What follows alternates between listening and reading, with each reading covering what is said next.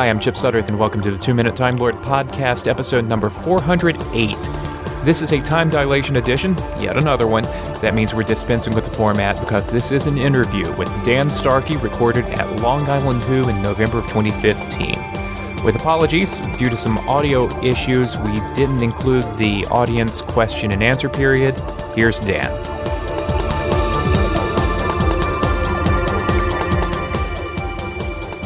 Dan, before we go any further, I have to know, do you personally, Dan Starkey, do you hold anything against popcorn?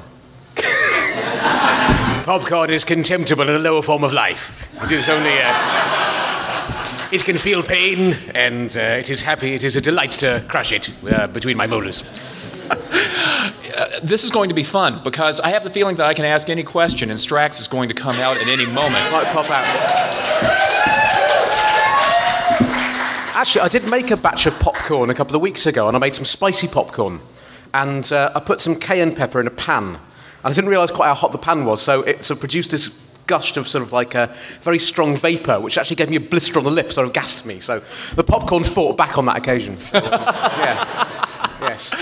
So Dan, you have been involved with Doctor Who since all the way back the Centauran Stratagem, when you were playing not exactly a comedy relief nurse character. Was that your first? That was your first encounter with Doctor Who and with the production team, right? Yes, it was. That was the first episode that I did. Obviously, I've been watching the series up until then, and also the classic series I was a big fan of. But that was the first time. That was 2007 actually. We filmed that, even though it went out in 2008. So it's a little while ago now. But yeah. So you and Christopher Ryan were evil, heavy warriors. You were, gun-toting, unit soldiers shooting, just badasses. Yes. Yeah. Was this a kind of role that you felt like your life experiences up to this point had prepared you for? Well, I think lots of acting is about using your own imagination. So certainly the day when I was running around a warehouse shooting unit soldiers with a laser gun, then that was basically like, I'm getting paid to do this, and it's like being in the playground. It's fantastic. So no, it was great, because it's just when I went to the audition for the very first time, I was able to go back to my parents' house and find my old copy of The Time Warrior on VHS that was in the attic, and then I just rewatched that for research purposes, and it's great, if I went up there feeling like I'd done about 30 odd years of research for the actual part, which you don't have, there's not a luxury you're usually afforded when you go for an audition, but it was great, and I found myself slipping into it very, very easily. Actually, one thing which I found myself doing, because the big shot when Lynx the Sontaran reveals himself first in The Time Warrior, he takes his helmet off, and then you see his hideous face, and he does this thing with his tongue. He sort of goes, which is quite unpleasant, and I just found myself doing that involuntarily when I was walking around. So all these shots, I was like running down, shooting these unit troops, and start going. And then the director sort of went, "Yeah, it's lovely. Just lose the tongue, Dan. It's not reading." So, and yet, for your cameo in The End of Time. Yes, yeah, there's some serious Dan Starkey Centauran tongue action. Yeah, and that was in the script as well. So I think they picked up on. Oh yes, that's a nice little Sontaran detail we can put in there. That he licks his lips in anticipation. So yes, tasting battle. Well, let's go back for a second and the audition process.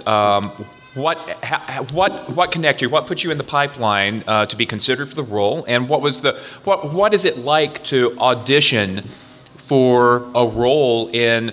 This was the third season, the third series. Fourth. I've only got three fingers on. You're right. Fourth one. Fourth series. So we're well past the oh my God, Doctor Who is actually popular stage. Yeah.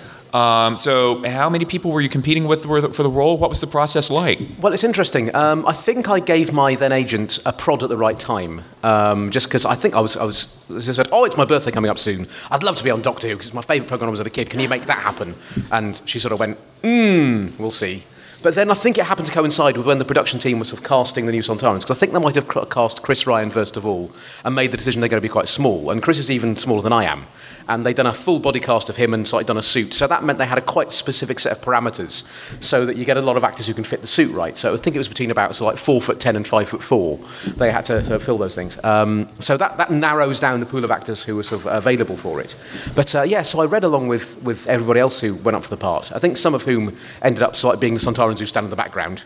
But yeah, I went there and it's funny, I was saying this yesterday. If I'd known how much of my subsequent career was based on that kind of getting that job, I wouldn't have been able to function in the room because it would have been sort of such a huge thing. Because being in New York now and sort of talking to all of you, if I'd known sort of like 7 years down the line, I'd still be sort of talking about it. It would have been very difficult to function. But that's a useful thing for any audition you go in. All you can do is go in there and do as well as you can on the day, and then just forget about it because who knows what will happen next. But yeah, I went in there and I gave them like 2 readings of the script. Sort of the first of which was quite just a normal reading to show that I am a proper actor. I can sort of interpret lines and sort of like characters and that sort of thing. I went, yeah, that's really good. I had lots of changes and stuff. It wasn't very alien. Could you make it a bit more alien? So then it's a case of like, how far can I actually go with this? So I was like, how about this? Is this better? And luckily, that wasn't embarrassing, and it went okay. But there was that slight moment of going, are they going to think this is ludicrous? Because obviously I wasn't wearing any prosthetic or something. So it's, and obviously with TV auditions, less so with theatre, but you sort of turn up dressing with a suggestion of how the character would look. But obviously a full-on rubber battle suit, that wasn't really in my wardrobe normally. That might have been counterproductive. Yes, so I just dressed smart. That was as far as I went. So I assume you didn't know exactly how the new prosthetics would look, but you knew what a Sontaran looked like. Oh, absolutely, yeah. So did you, when you're auditioning and when you're doing the read-through, do you actually pretend to put yourself in the mindset of, I'm going to be under tons of latex and stuff like that? Yeah, to some extent. I mean, I think there's lots of things. I mean, the script as a document will give you a lot of information as to how it should be delivered. So there was that great line, he laughs with savage joy, flings his head back and screams, this isn't war, this is sport! So you're not going to do that by halves. And certainly when I did that in the read-through, it's like Russell T Davies and it's like everyone around there, it's like absolutely wet themselves laughing. It's like, yeah, that's it, you've got it. And it's that whole sort of thing of, I think, because some people come from lots of different backgrounds when they're doing television. So, in the room around the in the read-through, they would tend to give a televisual-sized performance, which wouldn't necessarily read just from the front row there. But I have come from more of a theatre background. It's kind of like, okay, there's a whole room full of people. I'm going to hit the back wall. So yeah, and it makes it, and it brings it off the page as well. So I think that was my attitude going into it. So yeah. Tell us a little bit about your theatre background and your background before you came to Doctor Who. I was only about a year and a half out of drama school when I actually sort of got to that. It was my first television job that I read for as well, and I got, so that was great. So again, that was a weird thing of actually going, yeah, I've done about 30 odd years of research for this, so it's nice to have got that. But it was one of those ones where I really, really wanted it, and that doesn't always work. But certainly it was that whole sort of thing of at least I've given it my best shot, as a kind of thing. Just to be seen for it was fantastic. But I think. Just in the UK, I think it's different in the States because you have so much, it's economies of scale. You've got a much bigger industry. You can make a living being a screen actor or just a theatre actor or whatever, whereas in the UK, because it's smaller, then everyone tends to do a bit of everything. So, and certainly my training was more, I went to the Bristol Vic Theatre School where, lots of our training was very traditional, which is great because then you can just sort of like tone it down. And with lots of television, I think you find yourself learning on the job, really. We had sort of screen acting classes at drama school, but that was about a week in like 2 years or so. So it was kind of, lots of things where you're learning on the job. And I think certainly stepping on set in a full-on Sontaran costume in prosthetics, I would have been a lot more nervous if it had been my actual face, because I had so much to deal with physically getting through the day in this ridiculous rubber outfit that was enough to contend with, really. So actually the acting side of things was probably, I was less nervous about that than I would have been otherwise. So it's been a pleasure being reminded, as you mentioned that this is sport line and all this stuff. It's been a pleasure being reminded of the fact that you haven't always done Strax. Yes. And your early Sontaran performances were more traditionally bad guy. Yes. Yeah. Neve McIntosh and I were talking a couple of years ago at the Gallifrey One convention, and we were talking about how it seems that, like the TV show Babylon 5 about 20 years ago, it can be a really nice thing to get a role as a character in a prosthetic, because when that race comes back, if they need another Centauran, if they need another Silurian, well, they've already got the molds. Yeah, well, yes, yeah. And I think they're always keen that's any production costs they can narrow down, that's always very good. So it's like getting a full sculpt or so. That's another couple of days for the prosthetics people in the workshop to do that. The actor has to be booked to go down there. So certainly it's cheaper hiring the same person again. So it's handy from that point of view. So they've got a rubber suit that fits me. So that is all great and well and good for recurring. I think they called on the old B5 show, they called the Drazi Repertory Company or something like that, the people who played those roles. But you and Neve had the opportunity to create a specific new recurring character. Yeah. Totally different. Totally different. A comedy role that has stuck for several years now. Yeah. So what made them decide to come to you for Strax? And tell us a little bit about how the character was developed and how you were recruited to play this comedy character. Well, I suppose it was simply the fact that I got invited back, so once in David's last episode to do that cameo as a Sontaran, and I think likewise, if Dan's free, we'll get him in because, also the fact that I know about the programme as well. So I was able to, on my first day when they were doing Doctor Who Confidential, it was obvious that I could speak fluent geek when it came to all the kind of, all the interviews and stuff, and I knew my stuff. So I think they like that. And I think everyone who works on the programme now has been a fan as well. So it's amazing how generationally it's gone on that people who wrote stories in their exercise books at school about Doctor Who now write for the programme, and it's brilliant in that way. So I think there's that element of handing on to some people who have got a love for the actual material. But no, when I got they want you back to do a Sontaran character in Doctor Who, great. But I thought it might have just been one line, or in the previous season, Chris Ryan had been back just for one line or so in the coalition of baddies in the Penobscot Opens. So I had no expectations or whatever. And then I got the script, and it's oh, that's interesting. And the character just did leap off the page because I think that's really fun as a kind of character, that he's a Sontaran, but it's a nice twist on it because he's a reluctant ally of the Doctor. And I'm quite a sucker for that kind of plot line, like in A Good Man Goes to War, the kind of Blues Brothers, Jason the Argonauts kind of thing of getting the gang back together. So you've got all these characters that have a backstory as well, and they all get grouped together as well. And so it's nice having an allusion to it. It's a new character, but at the same time, he has a history that with the Doctor previously. So it was nice. That fires the imagination, even though it's not made explicit, and it's never been made explicit exactly what has led to this penury that he's serving. It's a nice thing to play, and just it's great comic writing. So it came off the page as well. And just in that first story as well, he's got a nice death scene that we just saw then. Nice to be reminded of it too. And yeah, it's just a gift to actually do. So yeah. So you get the script, and you're turning the pages. Are you one of those actors who counts your lines? I wouldn't say count forensically going through it. If there's only about 3 of them, then you can't help but doing it. And you get to the point where you find out that your character is offering to assist Amy Pond with lactation. Yes. And this is like it's you. It's how did you react when you saw the extent of how comedic this role was going to be? Well, I thought, especially with that line, that's going to be remembered. That's going to follow me around. That's going to be on T-shirts or something as well. But it was like, this isn't war, this is sport. That's a great line. And it's like, I can produce magnificent quantities of lactic fluid.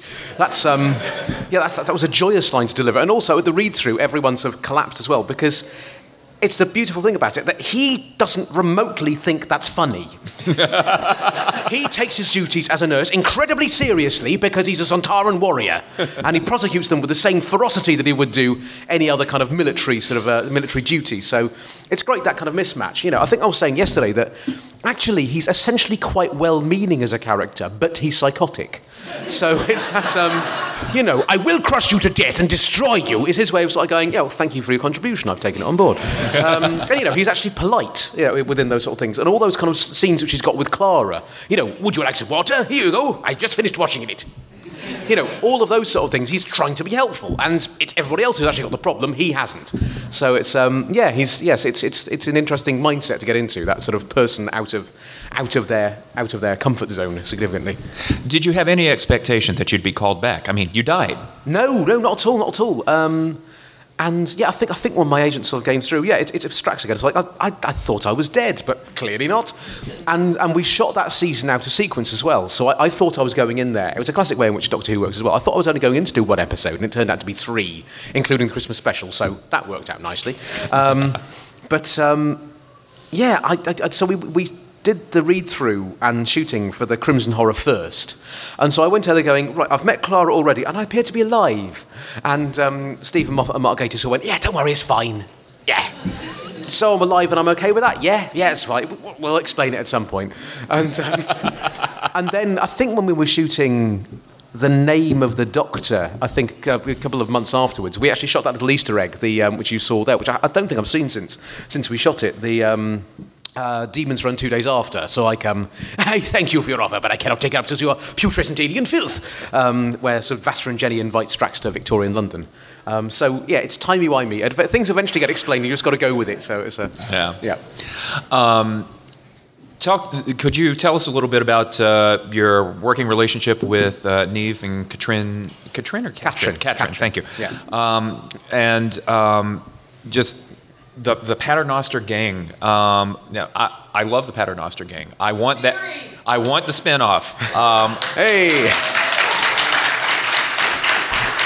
But the three of you have undeniable chemistry, and I'd like you to talk a little bit about that.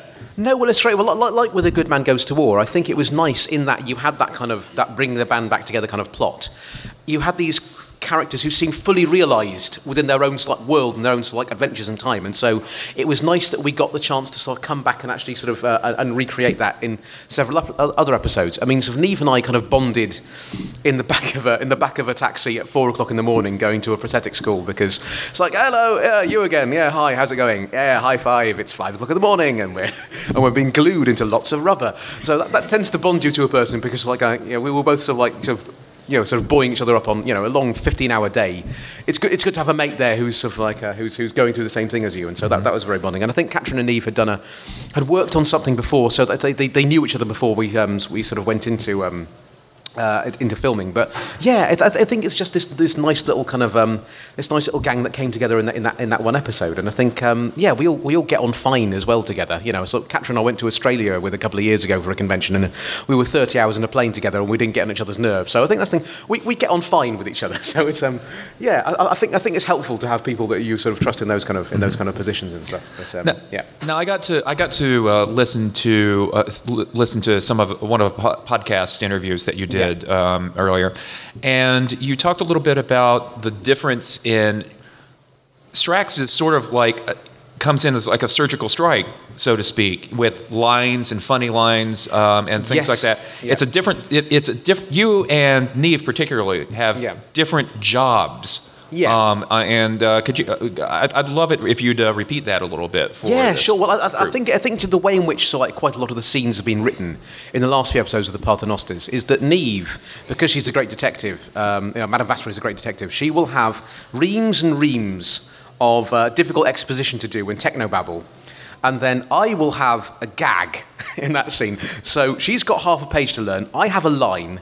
And mine is a joke, so I've got to land that. And usually it's good comic writing, so it's not particularly difficult to do that. But sort of, Niamh has to work a lot harder than I do, and everyone remembers my line. So it's a lot more economical from my point of view, the kind of writing. But I think it's interesting, those kind of things, because sometimes inevitably when you're filming television you get line revisions at very last minute. So or new scenes which come in the night before as well. So especially with sort of like we get the pink pages as they're called, and it goes through different sort of stages: pink, blue, green, or it's indigo or whatever. So it's completely illegible. But sometimes when you get sort of like scripts through the night before, so like Neve gets like a page of sort of we changed the plot slightly, and then she would have to learn that, and I was like, yes, but perhaps I should destroy it.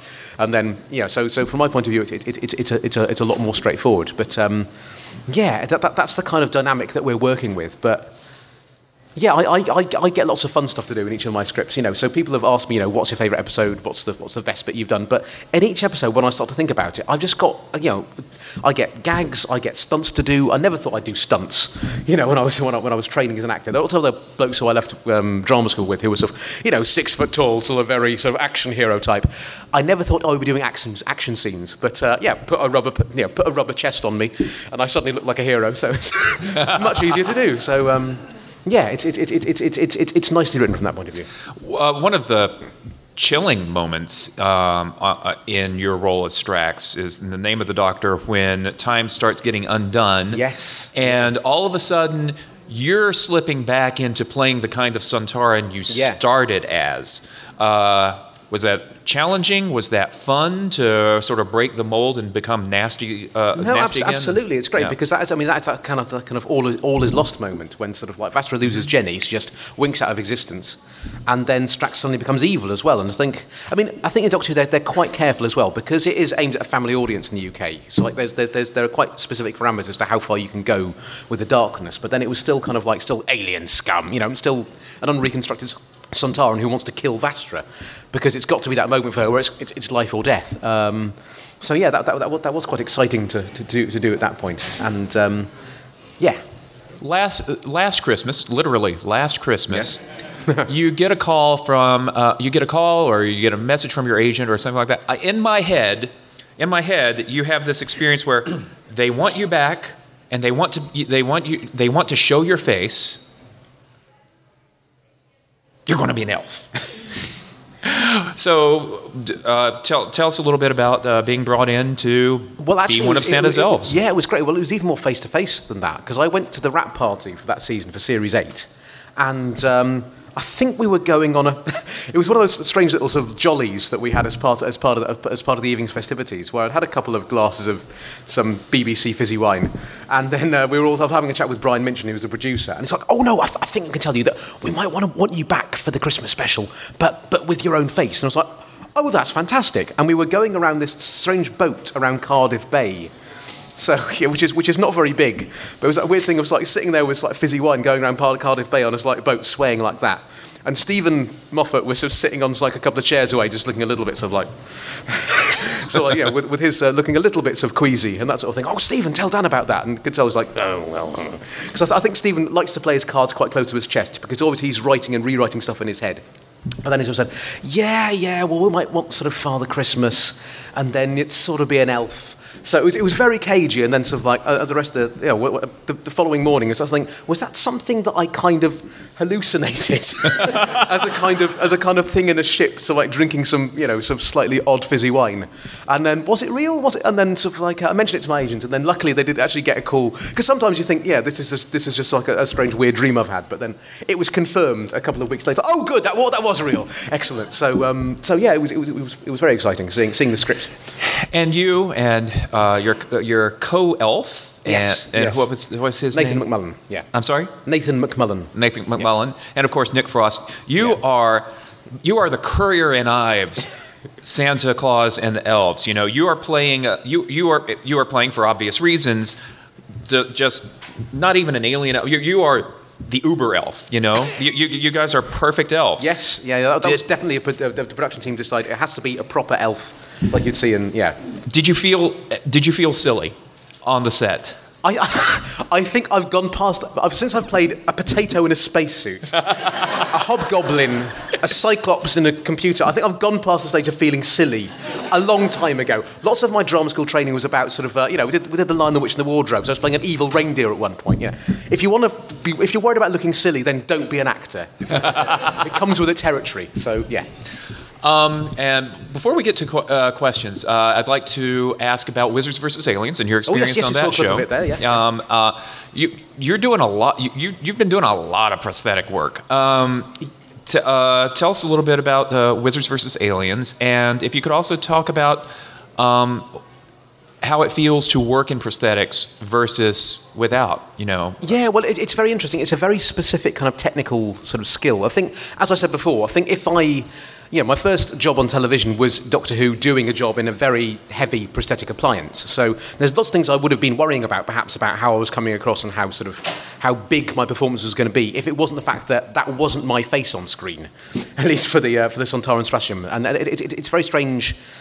The first time I had the rubber head glued on me and saw this face in the mirror being painted up. So, it's quite a neutral colour, and then the prosthetics technicians, they will paint it up so it blooms into life in front of you. It's an extraordinary feeling, and likewise, the first time you saw me as Randall Moon, the Hobgoblin, again, it's a very neutral sort of pink mask they put on there, and then they sort of paint it up so that it starts to look more like mottled flesh. It's an extraordinary sort of picture that blossoms into life in front of you. And it's very odd. It's quite uncanny seeing a face in the mirror that isn't yours, that's moving to your facial movements as well, and doesn't have... You try and do one facial expression with your face, and it doesn't read as that through the mask. So it's an odd technical thing to get used to. So we were doing some publicity shots for the Sontaran Stratagem with me, David Tennant, Catherine Tate, and Freema. And, OK, look scary. And I start doing a scary face. It's like, no, you're looking nice. Stop doing that. And then I just look neutral. Oh, yeah, great, that's horrible. So it's a really odd thing to get your head around, actually, how the mask is motivated. You're learning how to choreograph the mask as much as you are acting through it. So yeah, whereas when I was doing Last Christmas with my own face, it's kind of like, I can hear people. I can just react off things.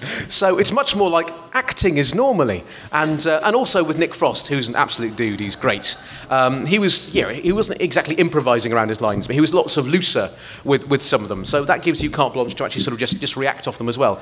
It was a very, very different experience and a very enjoyable one. But they're two slightly different things. It's a very technical process, learning how the prosthetic is motivated and how it appears on screen. And certain ways in which you hold your head will show the fact that it's a mask a lot more than if you don't. So there's certain ways in which I have to move my body to make sure that doesn't happen.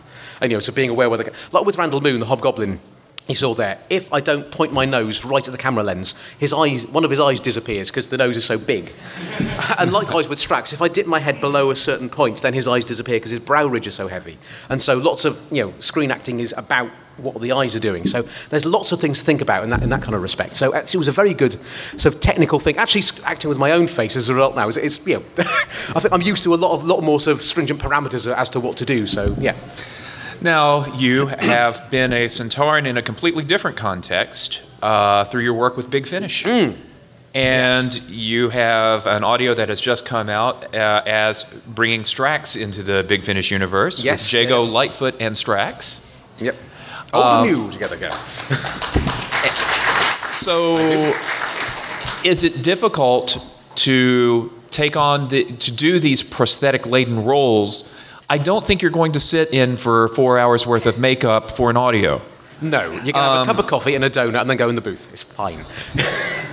So how much work do you have to do to find a Sontaran when you don't have the prosthetics to sort of help you?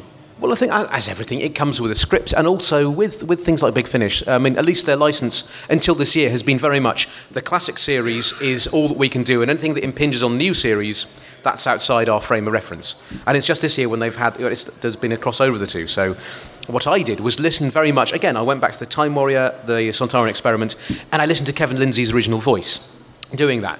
And it's quite different from the Sontarans are now. It's got a certain rasp to it, and it's on the catch of the throat. So a whole day of doing this so it gives you a very specific sort of a specific voice to replicate. And then because sometimes with the Big Finish ones, I've been doing a whole room of 5 or 6 Sontarans talking to each other, which is hilarious. So one will talk slightly deeper, and then one of them will be up here. One of them has a moustache. So all these. There are always also vocal tics that I can give them, but ultimately I'm talking to myself So it's weird. It's like schizophrenizing yourself slightly, and at the end of the day, you need to reach for the cough syrup because it's a little bit raspy. So but it's great fun. But you got to be Strax in all of his belligerent glory. Absolutely. I can hear myself speak. That's another thing with Strax, because the prosthetic is so big. Often my hearing is very muffled, and that's the same with Neve as well as Madame Bastra. Both of us, and Katrin often acts as a kind of like interpreter between the rest of the people on set. So, he was making a joke, don't worry about it. Like, and we go, oh yes, good, thank you, well done, that was a joke, good. It's like someone's slightly deaf elderly relatives are kind of like in the corner. Yeah, so it's an interesting dynamic. For those who are possibly not familiar with the Jago and Lightfoot line, or who may not be up on their big finish, tell us a little bit about that story. Yes, well, Jago and Lightfoot are two characters from one episode of the classic series, The Talons of Weng Chiang, which is from 1977. It's a Tom Baker episode set in Victorian London, and it's got as many period sort of like cliches, tropes, details as you could possibly imagine in one story. There's like the villainous Tongs. They're there's a Phantom of the Opera type vampire who comes out of the sewers. There's a giant rat. There's Sherlock Holmes references. It's absolutely every single sort of like Victorian sort of cliche and then some. So in one episode, it's fantastic. They didn't have that many actual genuine Chinese actors working as equity members in the 1970s. So watching it now, it's like there are certain aspects of it where you think which haven't aged quite as well, but as a whole, the story's fantastic. And Jago and Lightfoot are two characters from that, and Henry Gordon Jago is a Victorian music hall proprietor, and Professor Lightfoot is a pathologist. And they only come together in the last two episodes of a 6-episode series, helping the Doctor in his fight against this villainous 51st century war criminal, Magnus Greel, who's come back in the past to wreak havoc in Victorian London. But they've got a real nice chemistry as two characters, and so Big Finish have done about 10 series now of stories with them fighting various different rum events in Victorian London. Aliens and sort of like different types of skullduggery, and then obviously the Doctor's been to Victorian London several times, so there's lots of different characters in the Doctor universe in Victorian London, but now Strax is carrying out his own investigation and happens to meet Jago and Lightfoot doing one of theirs as well, so it's a lovely crossover in between the old series and the new series. But it's fair to say that the Talons of Weng Chiang, that set the paradigm for how Doctor Who does the 19th century thereafter. It's all to do with like Sherlock Holmes, period details, Gronk and Yol. It's fantastic. Dan, if I didn't know better, I'd say that you're a little familiar with classic Doctor Who. Yeah, that's fair to say, yes. My last question for you, but then we'll open it up for questions, is tell us about how you approached being a Doctor Who fan, how you came to Doctor Who fandom, and what it means to you to actually participate in it now. Oh, it's fantastic. I mean, so I think I was just a massive fan of it when I was a kid. The first couple of adventures I remember were sort of Tom Baker's last ones. So I remember watching Logopolis when that first came out, when I must have been about 3 or 4 years old or something. And then because uniquely, wherever the Doctor Who was shown around the world, in Britain they never used to repeat it, because it was the BBC and they have strange attitudes, that sort of thing. So Tom Baker had been the Doctor for such a long time. There was a whole generation of kids who hadn't sort of realised there were other actors who had played the Doctor before. So they had a repeat series called The 5 Faces of Doctor Who that I must have seen when I was about 4 or 5. And I think something about that captured my imagination. So there's this character who could be different people in different times. So there was like an unearthly child, and there was the Crotons, and sort of Carnival of Monsters and stuff. And that absolutely captured my imagination. And then Peter Davison's first season started, and that absolutely hooked my imagination as a kind of thing. And and then it was all the 80s Doctors. I was the one kid in class who wouldn't stop going on about Doctor Who. It was like, oh, Daniel's talking about Doctor Who again, miss. So, and then it's sort of, I remember sort of like just in the last couple of series when Sylvester McCoy sort of took over, the Remembrance of the Daleks. That was an amazing episode because all of a sudden everyone on the playground at school was talking about Doctor Who was really amazing. You know about that, tell us about it. And so it was this great thing to actually sort of go, Doctor Who's really cool and I know everything about it. So, and then it stopped being on the television for 20 odd years. So, So it was synonymous with my childhood. It stopped being on the television in my first year of secondary school. So, it's definitely synonymous with my childhood. And being part of it now as an adult is just fantastic. Because it's this bizarre things, how these things which absolutely capture your imagination as a child. Now, my inner 8-year-old often does a cartwheel when it's like, yes, and now I'm doing an episode with Jago and Lightfoot. Yay! So it's very exciting. Thanks for listening to the 2 Minute Time Lord podcast, Time Dilation Edition. Next time, my other interview from Long Island Who, featuring Noel Clarke, and audience questions and answers, because we actually had a microphone out there this time.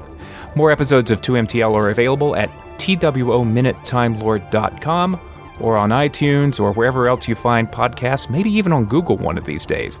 I'm on Twitter and Facebook if you look for numeral 2 Minute Time Lord. Thanks for listening. Back soon.